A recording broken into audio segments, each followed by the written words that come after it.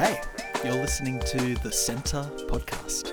We're a church based in Dural, Sydney, who love Jesus and so want to make him the centre of our lives, our community, and our world. We're going to learn how to do that right now as we sit down and unpack Sunday's sermon.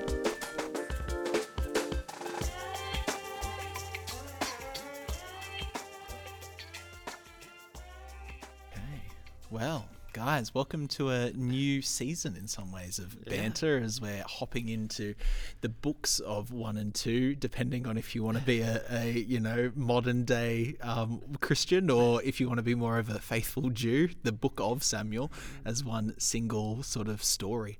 It's Mitch, a really kind of fascinating story of Saul and Samuel, obviously, and then ultimately David in the lead up to Christmas.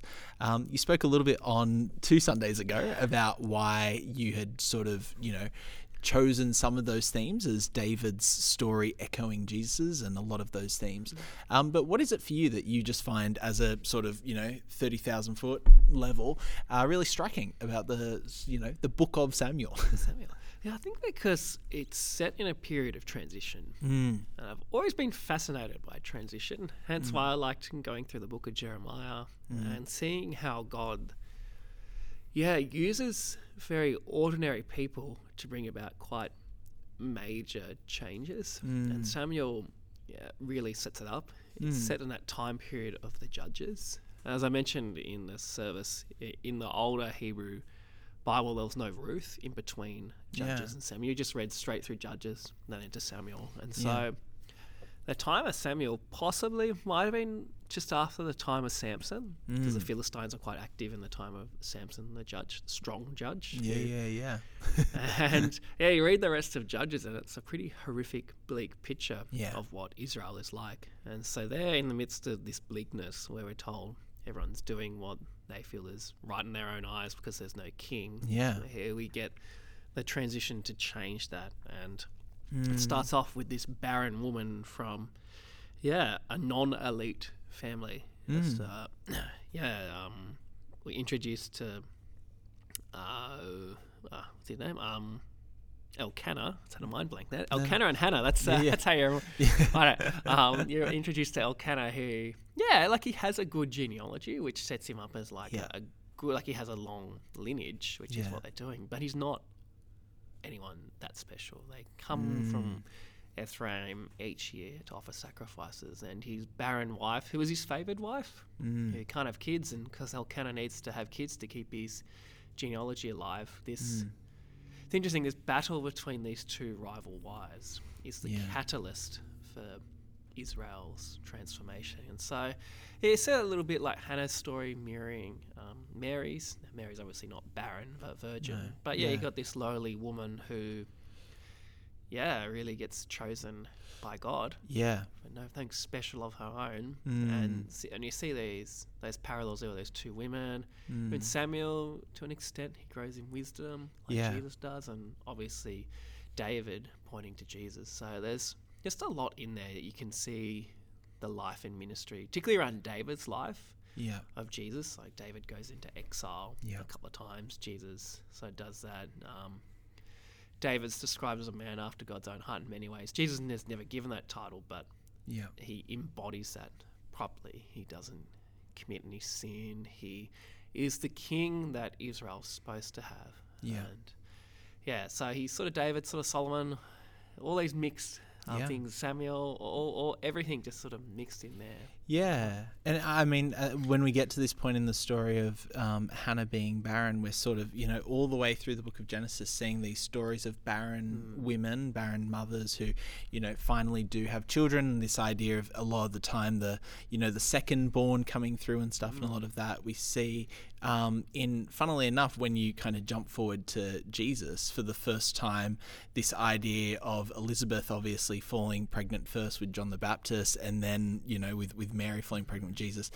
It seems to be the first time in the story where there's, these two women with 2 sons, but there is equanimity and maybe subservience, I guess is the right word, but willingness to, you know, sort of give over, you know, the sort of, you know, John the Baptist saying, you know, I you know, become less so he can become greater, you know, I'm preparing the way for him. It's really interesting that it really, even the way in which the animosity and the jealousy and the bitterness that we've seen in all of the, you know, Old Testament stories of women who are barren, of women who, you know, or even the younger sons sort of, you know, always having that tension and that rivalry is suddenly, you know, sort of seen as this really perfect sort of mutuality and servant-hearted sort of, you know, back and forth relationship, which is really interesting as well. It's something that we can kind of miss the beauty of that story, the way that even when Mary comes in, you know, and sees Elizabeth, you know, John jumps for joy in her womb. There seems to just be this joy and peace, which is really fascinating, just in contrast, that we can kind of miss in any, you know, just singular reading of that story. And then so we see Hannah obviously being a foreshadowing of, with this song, the entire story of Samuel. Did you want to, pull out parts of that? Did you want to read the whole thing for us? I will do just a little summary Yeah. of it and just some of the big themes. So, 1 Samuel chapter 1 verse 1 sets up, this man Elkanah. This happens a couple of times. You get introduced to a person.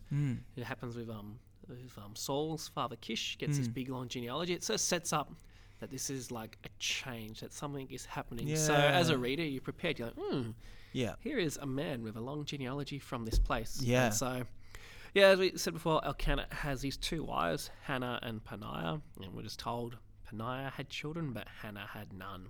And so, and that's all that really needs to be said. There's a lot of studies out there on rival wives. Yeah. And in some parts of the Middle East, they still have rival wives today. So it's and in some places in Kansas. So it's quite a well-known format, and it never ends well. It's very rare to have a rival wife where there's not tension and bitterness. Em and I spent a lot of time getting into Sister Wives on TLC many moons ago, you know, before we were married. And you just see these Mormon families with multiple wives. It never seems to end well. Like, there's inevitably jealousy when there's more than one wife, because we're human, right? And I think there is, sort of something in that which seems to be problematic from the get-go. And I guess too, we're not told a whole lot of details, but Hannah is definitely the loved one. She is favoured. That's what Hannah means, the favoured one. Yeah. And that's her literal name. is not. Like, she is just a baby-producing machine, essentially. That's her role, is to give Elkanah children. And so, in a society that valued how many babies you could pop out, like, that's where her worth is found. So even though her husband doesn't love her like Hannah, or she has the kids, Hannah does not. And so it sets the narrative ahead for this these two rival wives, in some ways playing out like a cosmic battle. I guess there's one way of looking at it, of how Israel was supposed to be the favoured wife. Israel was supposed to be Hannah, and not meant to be barren but fruitful. And here is the nation at a crossroads. They're completely disintegrating. We're told a couple of chapters later, when Yahweh first speaks to Samuel, that voices from Yahweh were rare at that time. We've got Eli, who's the head honcho high priest, who can't even recognize when someone's praying. And there's like this idea of spiritual blindness. Eli is actually blind towards the end. There's just like, this is where the nation of Israel's at. It's meant to be the favoured, blessed nation, but in fact it's barren. And like Isaiah picks up on this language, like, I sing, "O barren woman." And so and like I said, this kind of battle between these two peasant women actually is setting up the scene for huge cosmic things of what God's going to do. And so when Hannah does sing her song, when she has Samuel, it's really around her rival. A lot of it, but we see it goes in so much bigger detail. It's about the proud being brought low, and the lowly lifted up, which is a theme throughout Samuel. And it starts here with the clash of these family, the non-elite family and the elite family. And with Samuel being born, he actually is the catalyst for toppling Eli's family. Yeah. Eli and his two corrupt sons, and that theme continues out. Yeah. And Samuel will eventually have two sons who also end up being corrupt and need to be replaced by Yeah. Saul. Saul Yeah, ends up yeah. being corrupt and needs to be replaced by another son, David. And so there's this theme throughout of the proud being brought low, the lowly lifted up, Yeah. and that God's in the midst of all that. And Yeah. so that's kind of what the opening two chapters are Yeah. doing for us, setting up the themes that we're about to encounter Yeah. throughout the book, which start off with just like I said before, a battle between two rival wives has so much more deeper theological significance. For sure. I mean, it, kind of, I think all the way back to Cain and Abel as, the first two battling brothers. And then, it seems that pretty much every single, matriarch in that, Abrahamic line of the, main patriarchs has these battling wives as well. Or, for obviously Sarah and Hagar, sort of wife and maidservant, but it's this idea, right? Yeah. And it is kind of fascinating the way that this is presented, because there's so many echoes. And even, as you're talking about the priest who has two rebellious sons, we've seen that all the way back, with Aaron and, the first high priest and Nadab and Abihu. And we're seeing once again that this idea of two rebellious sons time and time again keeps on being echoed. So obviously throughout this series, we are going to be focusing a lot more in later weeks on David's story.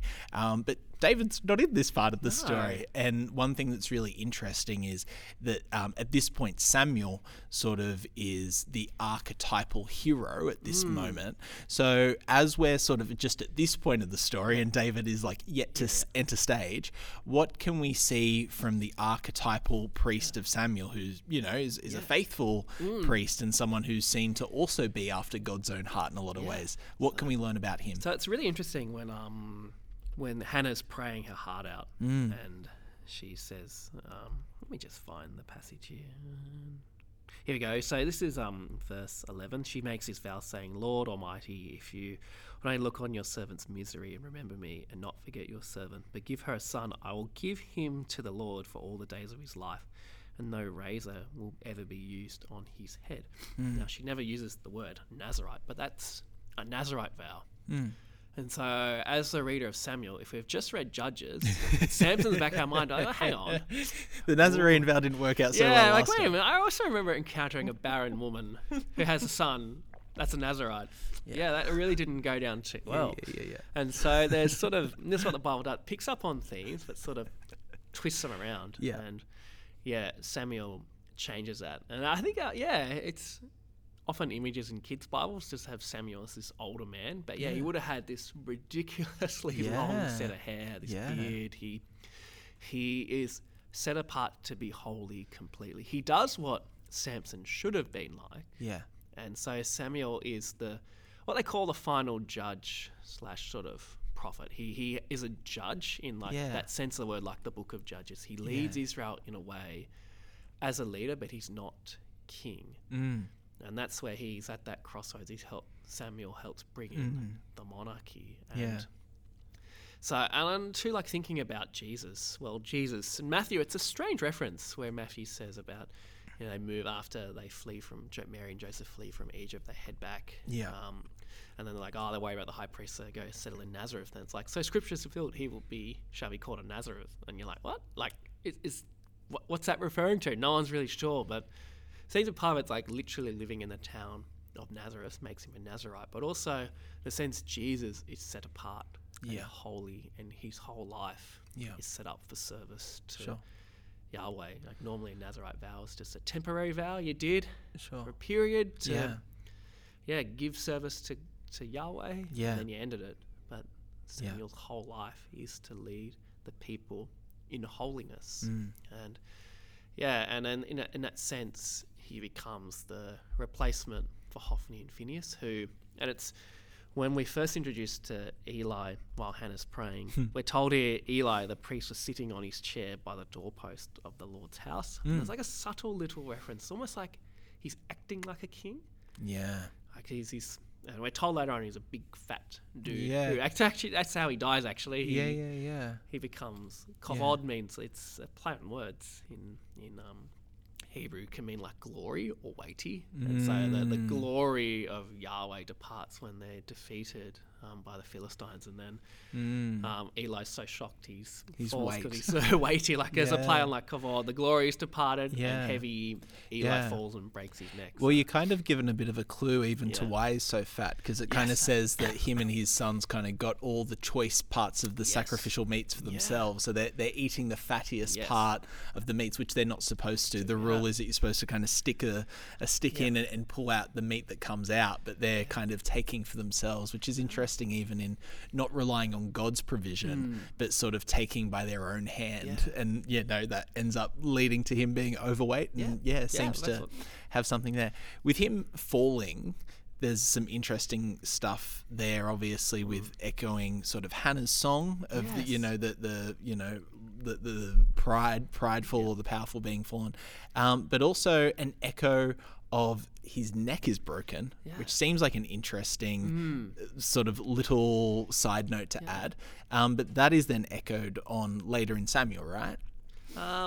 So I'm just thinking about the Goliath being beheaded and getting cut off, and even that idea of the Genesis 3:15 like crushing the serpent's head. Because I know that Phineas, the literal translation of his name means serpent's mouth. So even like his son is kind of being set up as like a serpent-like figure. There's like this idea of there's this evil, this sort of serpent-like feature, and his head needing to be kind of crushed in a way, cut off in that way. Well, what's interesting is Phineas 1.0 in what book is it? I've forgotten now. Can't be Deuteronomy. Must be Numbers, where the Moabite women are there, and he gets the spear and like shoves the spear through the Israelite man and the Moabite who was sleeping together. Now here's Phineas 2.0 sleeping with women around the sanctuary. He's transformed Shiloh, which is meant to be the sanctuary for Yahweh, into just a Canaanite sort of sex cult. Because that's what would happen with a lot of like Canaanite religions, is you would sleep with a shrine prostitute to get the favor of the gods. And so seeing here, like even Phineas, he's doing the complete opposite of what his original namesake would be. And because they're priests, they would be related. Somehow there'd be a direct ancestral link there.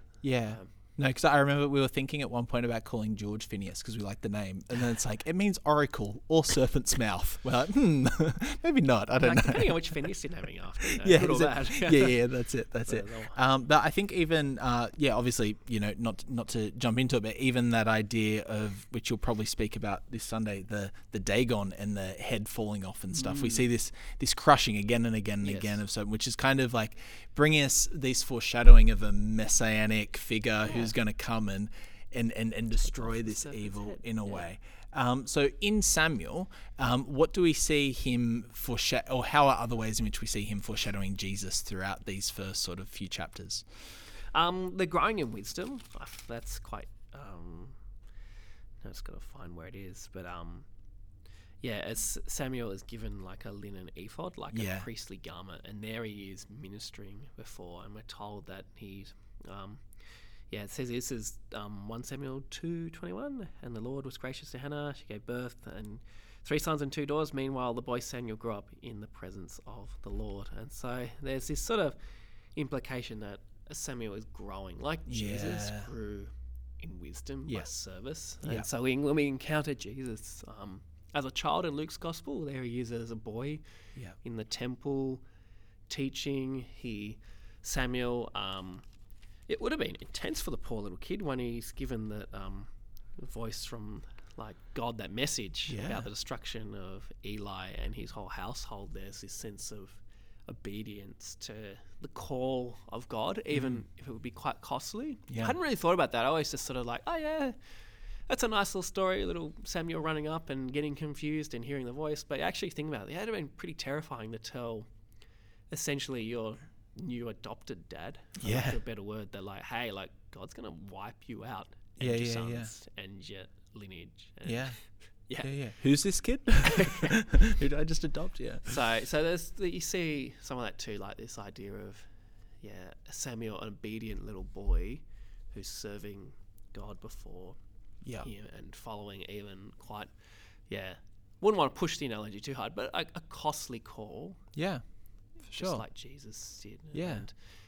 And even when Mary and Joseph find Jesus, like, hey, this is where I should be, in my father's house. And you see, this is where Samuel is serving. He's given his life, to serving in the house of the Lord. I mean, that's the whole idea. Hannah dedicates him from the very first moment. If you give me a son, I'll give him to you, kind of thing. There is that, from the very outset, his sort of destiny is sealed in a large way.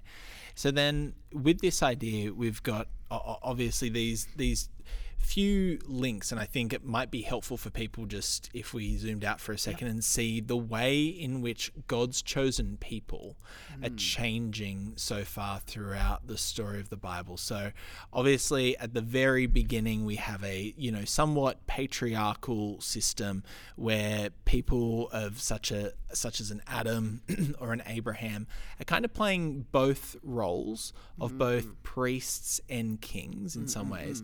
And then obviously we get to, the story of Moses, and throughout those stories, it sort of changes a bit from a priestly king and kind of becomes a bit more focused on the priestly side in a lot of ways, with Aaron being the high priest.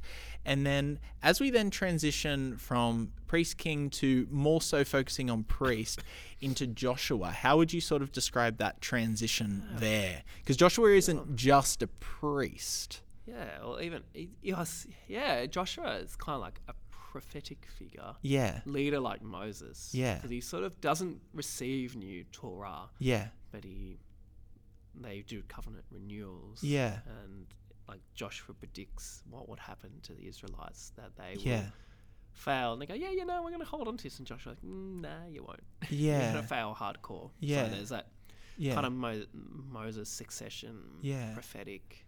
Yeah. Voice mouth for Yahweh. These people. Because Joshua definitely seems to be this new, or this different sort of role to Moses, in which he definitely has priestly duties and responsibilities.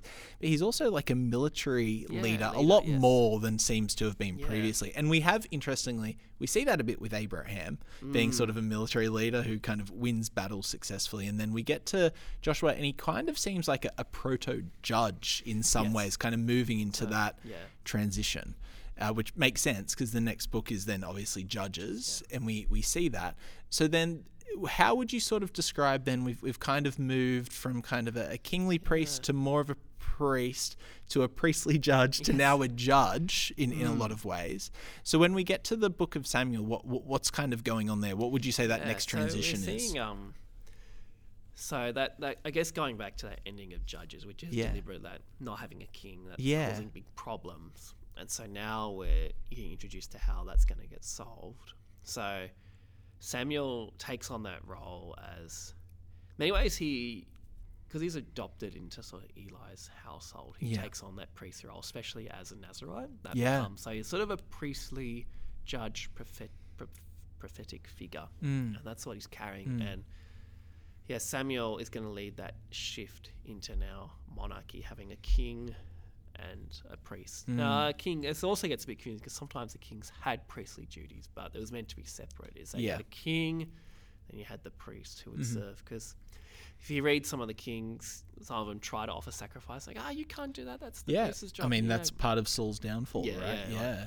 So that's where Israel is at. It's in this transition period. Samuel is the last of the judges, last of those sort of military-style rulers over. Yeah.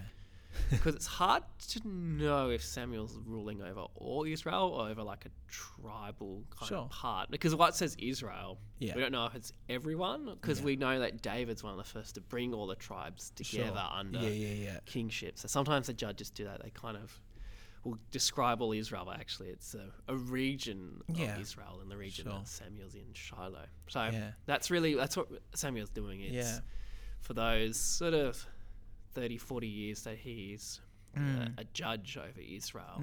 He is there, and that transitional marker. And the text, and it's kind of jumping into like next banter sort of, but throughout the narrative we see the Israelites are defeated in 1 Samuel 4. The ark is taken into exile, but Yahweh's still victorious over the Philistines. He brings lots of curses upon them. The ark returns. The Philistines lead this big battle in 1 Samuel chapter Samuel chapter 7, and there Samuel takes on a mosaic kind of persona of being the one to pray. Yeah. He leads Israel by prayer, not Yeah. by fighting directly, and Yahweh does the fighting. And Yeah. so setting up, I guess, tensions that we see in scripture of like they need a king. Judges identifies that. Samuel is anticipating that, but when they do ask for a king, it's like, this is bad because it's a king. They want to look like the other nations around them. They don't want a king that's like a king that God wants.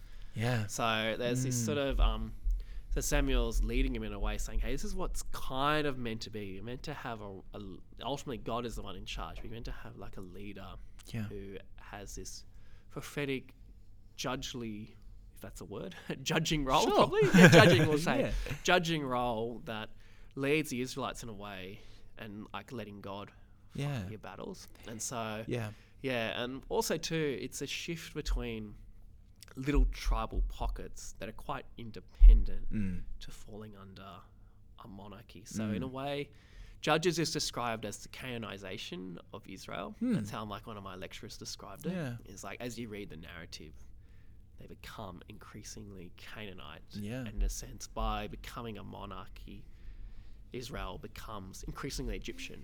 And that's what Samuel warns them about. Like, don't get a king. He's going to get chariots and gonna make slaves out of you, and it's going to be a miserable experience. And so, it's that subtle rebuke throughout. It's like, wow, look, if you're just obedient, you won't go into exile. You won't suffer consequences. You'll be victorious. God will protect you from your enemies. But you want to be like everyone else, this is what's going to happen. Well, it's not only the slaves, even just that language of chariots. I can't help but think of Pharaoh's chariots. Like that, the whole thing is sort of, pointing towards that Pharaoh, like that's a different one. That's Pharisee. So I suppose in all of this, I'm seeing Samuel here as, I don't want to say perfect, but as a really good judge. Like as sort of like maybe how judges were supposed to be. And yet just when things are actually starting to look good, Israel, or at least maybe a small part of Israel that Samuel is overseeing, wants something else. And it's quite interesting. I just find it striking that, I feel like they've gone through this, just tumultuous, downward spiral of the story of Judges where it's just, and finally kind of comes out the other side. I sort of wonder, I feel like there's so much for us as modern day Christians to sort of learn about this, about sort of, trusting, God's journey. And I feel like so often we can step in just before, God is actually finishing something and completing, try and do things in our own strength. I feel like there's a lot to say about maybe looking at another church even, like, hey, like we want to be like that church over there. And it's like, well, actually, like, that's not the thing that like defines you, and that is obviously a flawed analogy because that's suggesting that maybe something another church is doing is wrong and, not under Christ. But I think there is this desire to mirror other communities and other cultures that God doesn't actually have planned for us. And then I have this really striking thing in all of this as well, that there is sort of this priesthood which has shown time and time again to be incorrect, and God is allowing sort of something new to happen in that as well. He's sort of once again recognizing, hey, okay, that season hasn't worked. Here's something new for Samuel to then bring into. And it almost seems like the people of Israel, or this group, sort of stop God's plan in his tracks a bit. And as we see very few times in Scripture, like God kind of repents, changes his mind, allows the people to have what they ask for rather than what is God's will, which is pretty striking. It is, and that's a tension the Old Testament has a lot. And if you're a black and white Christian, you'll go, well, that was always God's will for that to happen. But it's not actually how the text presents it. And we have to go back to the text, not to some theological framework that makes us feel comfortable. We need to allow Scripture to interpret Scripture, not Calvin to interpret Scripture.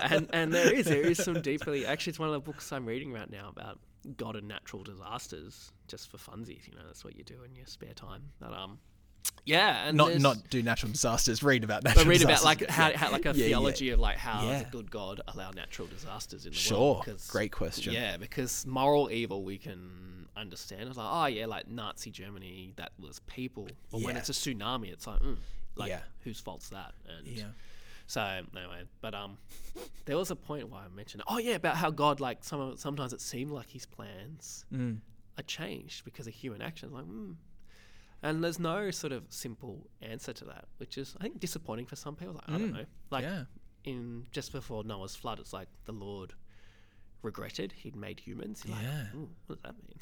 Like, does that mean, like, we should never happen? Does it mean, some people would say, it's a way for the text to just kind of anthropomorphize, which is a fancy way of saying giving human characteristics to God so he can understand. Like, there's even Moses, like, he's praying, he's like, well, if you destroy them and start with me, the nations will say, see, their God's not that powerful. And it's like, okay, I won't do it. And even to an extent, judgment. Nineveh, classic example. 40 days of Nineveh shall be destroyed, then they repent. And so the sense that, I say this very carefully, the future is a little open in the sense that if there's we don't know, like, what the course of human history is, and that's how the Old Testament presents it. It's like you have a choice here. You can choose to have life, or you can choose not to. And so, I wouldn't go as far as an open theist, which says that God doesn't know the future. Sure. I don't think that's like. I think we have a God that. Well, Paul even says that we've been predestined before the creation of the world. But there's a tension that the Old Testament in particular brings up. It's like sometimes people do things, and God's like, okay, I'm gonna. Yeah. It's not what I wanted, but. I'll allow it. I sort of think of the difference between us being a literal pawn on a chessboard that God's just moving around and we have literally zero agency. And when I used to play rugby with a team where the captain had literally played for like the Waratahs under 16s and he was just amazing. And he like would call all the shots. And then he'd like pretty much run the ball almost all the way to the try line and like pass it to you. So you could score a try now and again. Now that didn't stop me from fumbling the ball and, forward passing it and getting tackled and pushed back sometimes. And then, I could have also just done a really stupid move and decided to go for a grubber kick and completely screwed up. Or I could like take that ball that he'd passed me and, score the try kind of for the team. And this idea of, God definitely not just being a peer in the team, but, inviting us into some sort of partnership and still having a very clear plan in his head and still having a very clear desire for how he wants us to engage in that plan, but ultimately still giving us the agency and free will to, one, screw up, two, do things slightly differently, or three, like follow his plan, and ultimately that's going to be the best result.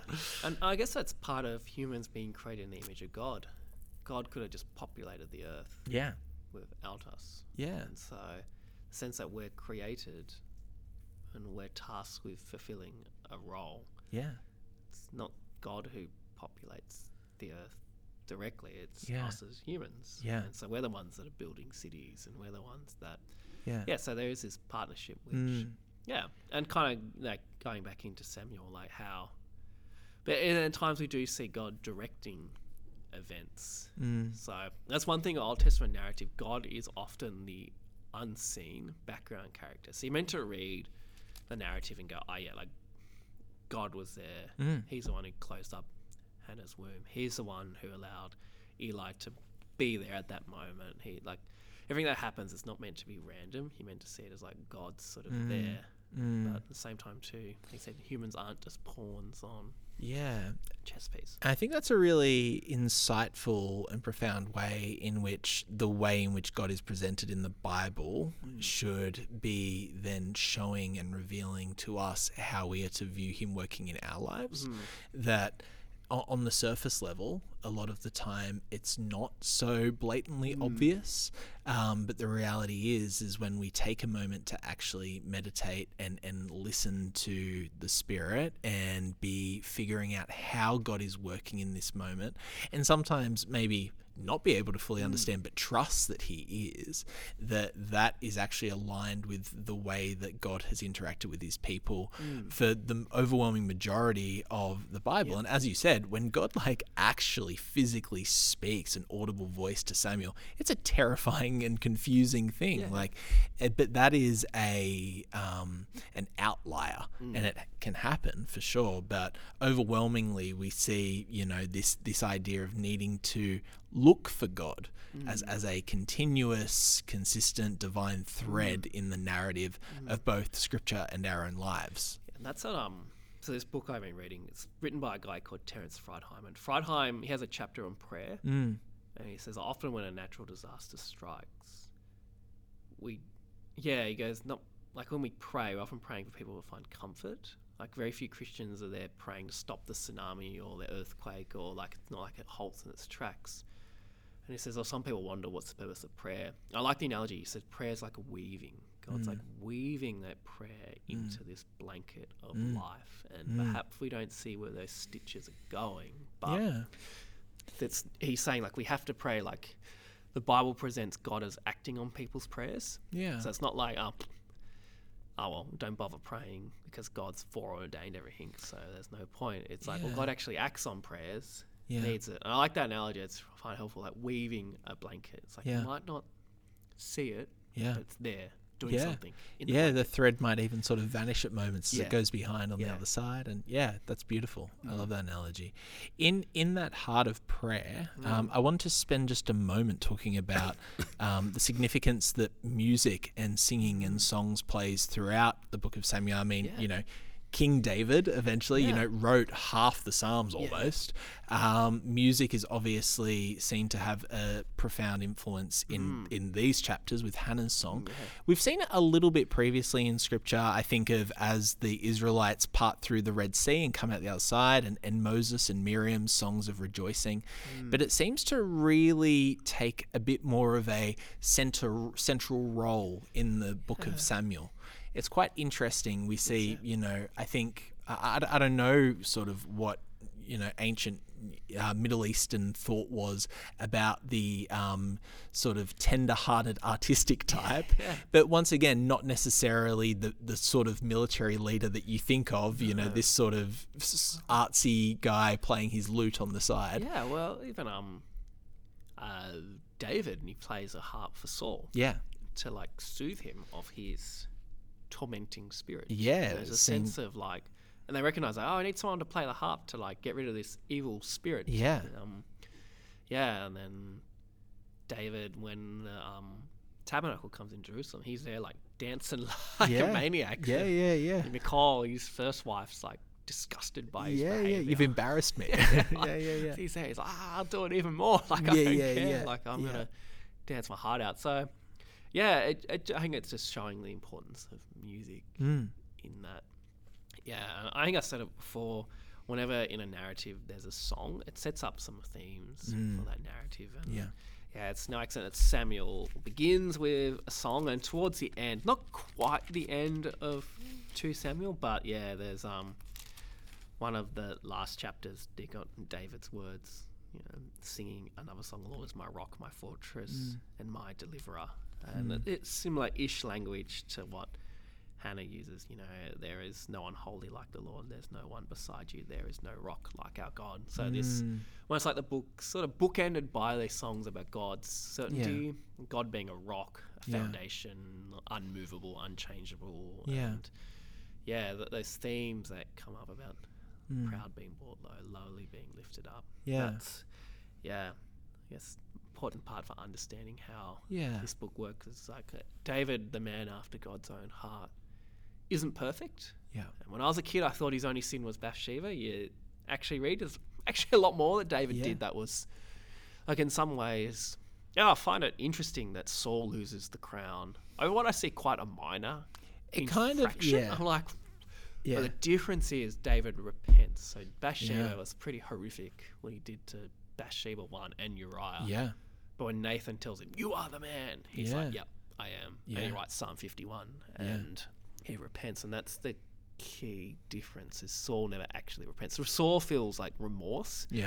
More someone gets caught, they're more sorry that they were caught. Sure. And actually sorry for and I think that's the key difference you see with like David and these more godly characters, and themselves aren't perfect, but they know how to repent. Actually, interesting enough, Samuel it's Ezekiel. He says if was it Daniel, Samuel, and someone else were there, I would not. Job, I think, is one of them. I have to Google a verse. I would not turn and I will still destroy this city. Like some 500 years later, Samuel's still being remembered for being this righteous. Yeah, I'll find it up. Yeah, no, I mean, look, I think that there's something really, I think a helpful reminder for us today, because I think that the Bible calls us to sing a new song to the Lord.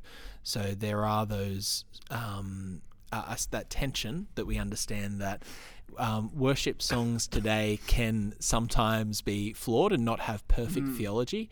But I just know that for me personally, there's been moments of holding on to the promise of a really powerful worship song, having that really powerful influence in me. I need to be careful and recognize that I really appreciate music and enjoy music, and singing and playing music isn't everyone's cup of tea. So it's about finding your own spiritual practices. And I know that there are some people who come to church on Sunday and they're waiting for the worship to end because singing isn't their thing. Like putting their hands up in worship isn't their thing. As we've said before, I think always encouraging people to step outside their comfort zone to try new things and stretch themselves and grow in spiritual practice and worship. But I think the ability that music and worship has to lead us into moments of rejoice, of repentance, of lament. We spoke about before how Jeremiah sort of offers a theology of lament. I feel like in some ways, a lot of David's life offers us a theology of repent, Yes. But sorry, did you find that? I did. It's Jeremiah 15:1. It says, even if Moses and Samuel were to stand before me, my heart would not go out to these people. So that's a pretty good summary of Samuel's life compared with Moses. Does it get much better in Torah than getting compared to Moses?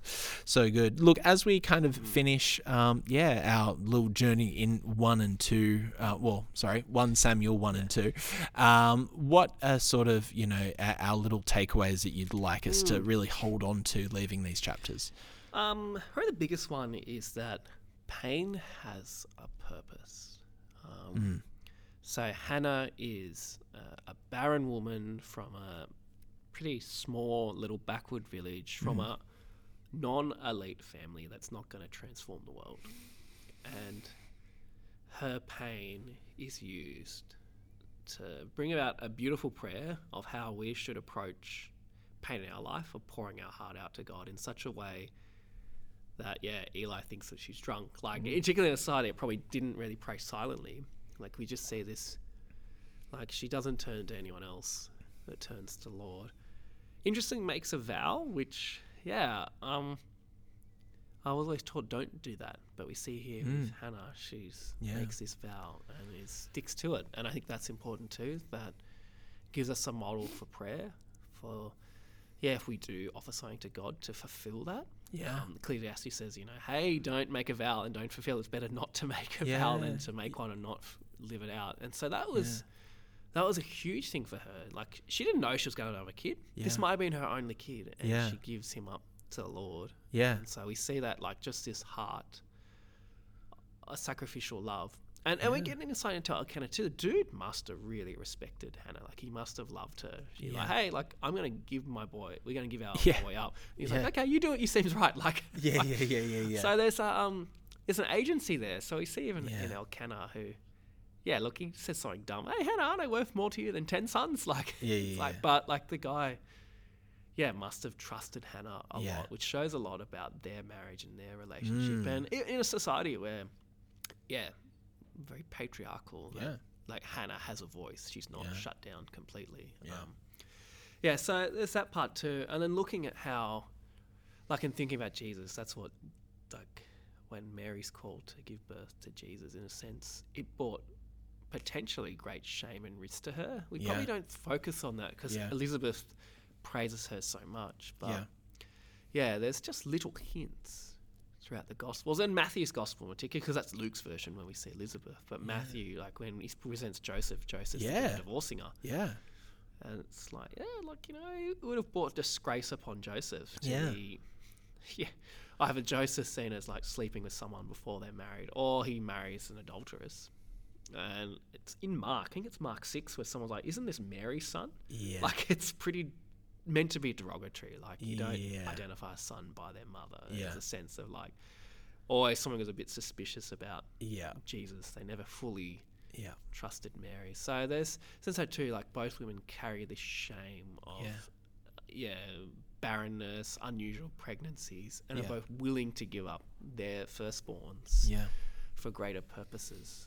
And so we don't really know what Hannah and Samuel's relationship was like. But she gives up her firstborn so he can serve Yahweh and lead the people. Since Mary gives up her son on the cross. And like in John's account, we're given a bit more insight into what that is. And even Jesus, when he's crucified, tells John the apostle, hey, like, look after her. So recognizing that he can't do the role of a firstborn son anymore. So, I think for us in learning that is recognizing that our pain does have a purpose and we might not see that. And using that like the analogy of a weaving, our prayers like God weaving in a blanket, and perhaps that stitch will never be seen. But we know we don't worship a God that's indifferent. And we might worship a silent, behind the scenes God who we may not be seeing in thunder and lightning and huge dramatic moments, but God is there, present always. And so that's what I draw from this, is that there's no accident in life. And that might lead us to more questions and answers and unanswered prayer and sitting with lots of tension. But Hannah's song is, it's cosmic. She's singing a song of victory, even if she wasn't sure that was going to happen or not. And that's for us is like, well, we know that, the Lord will thunder from heaven, the Lord will judge the ends of the earth.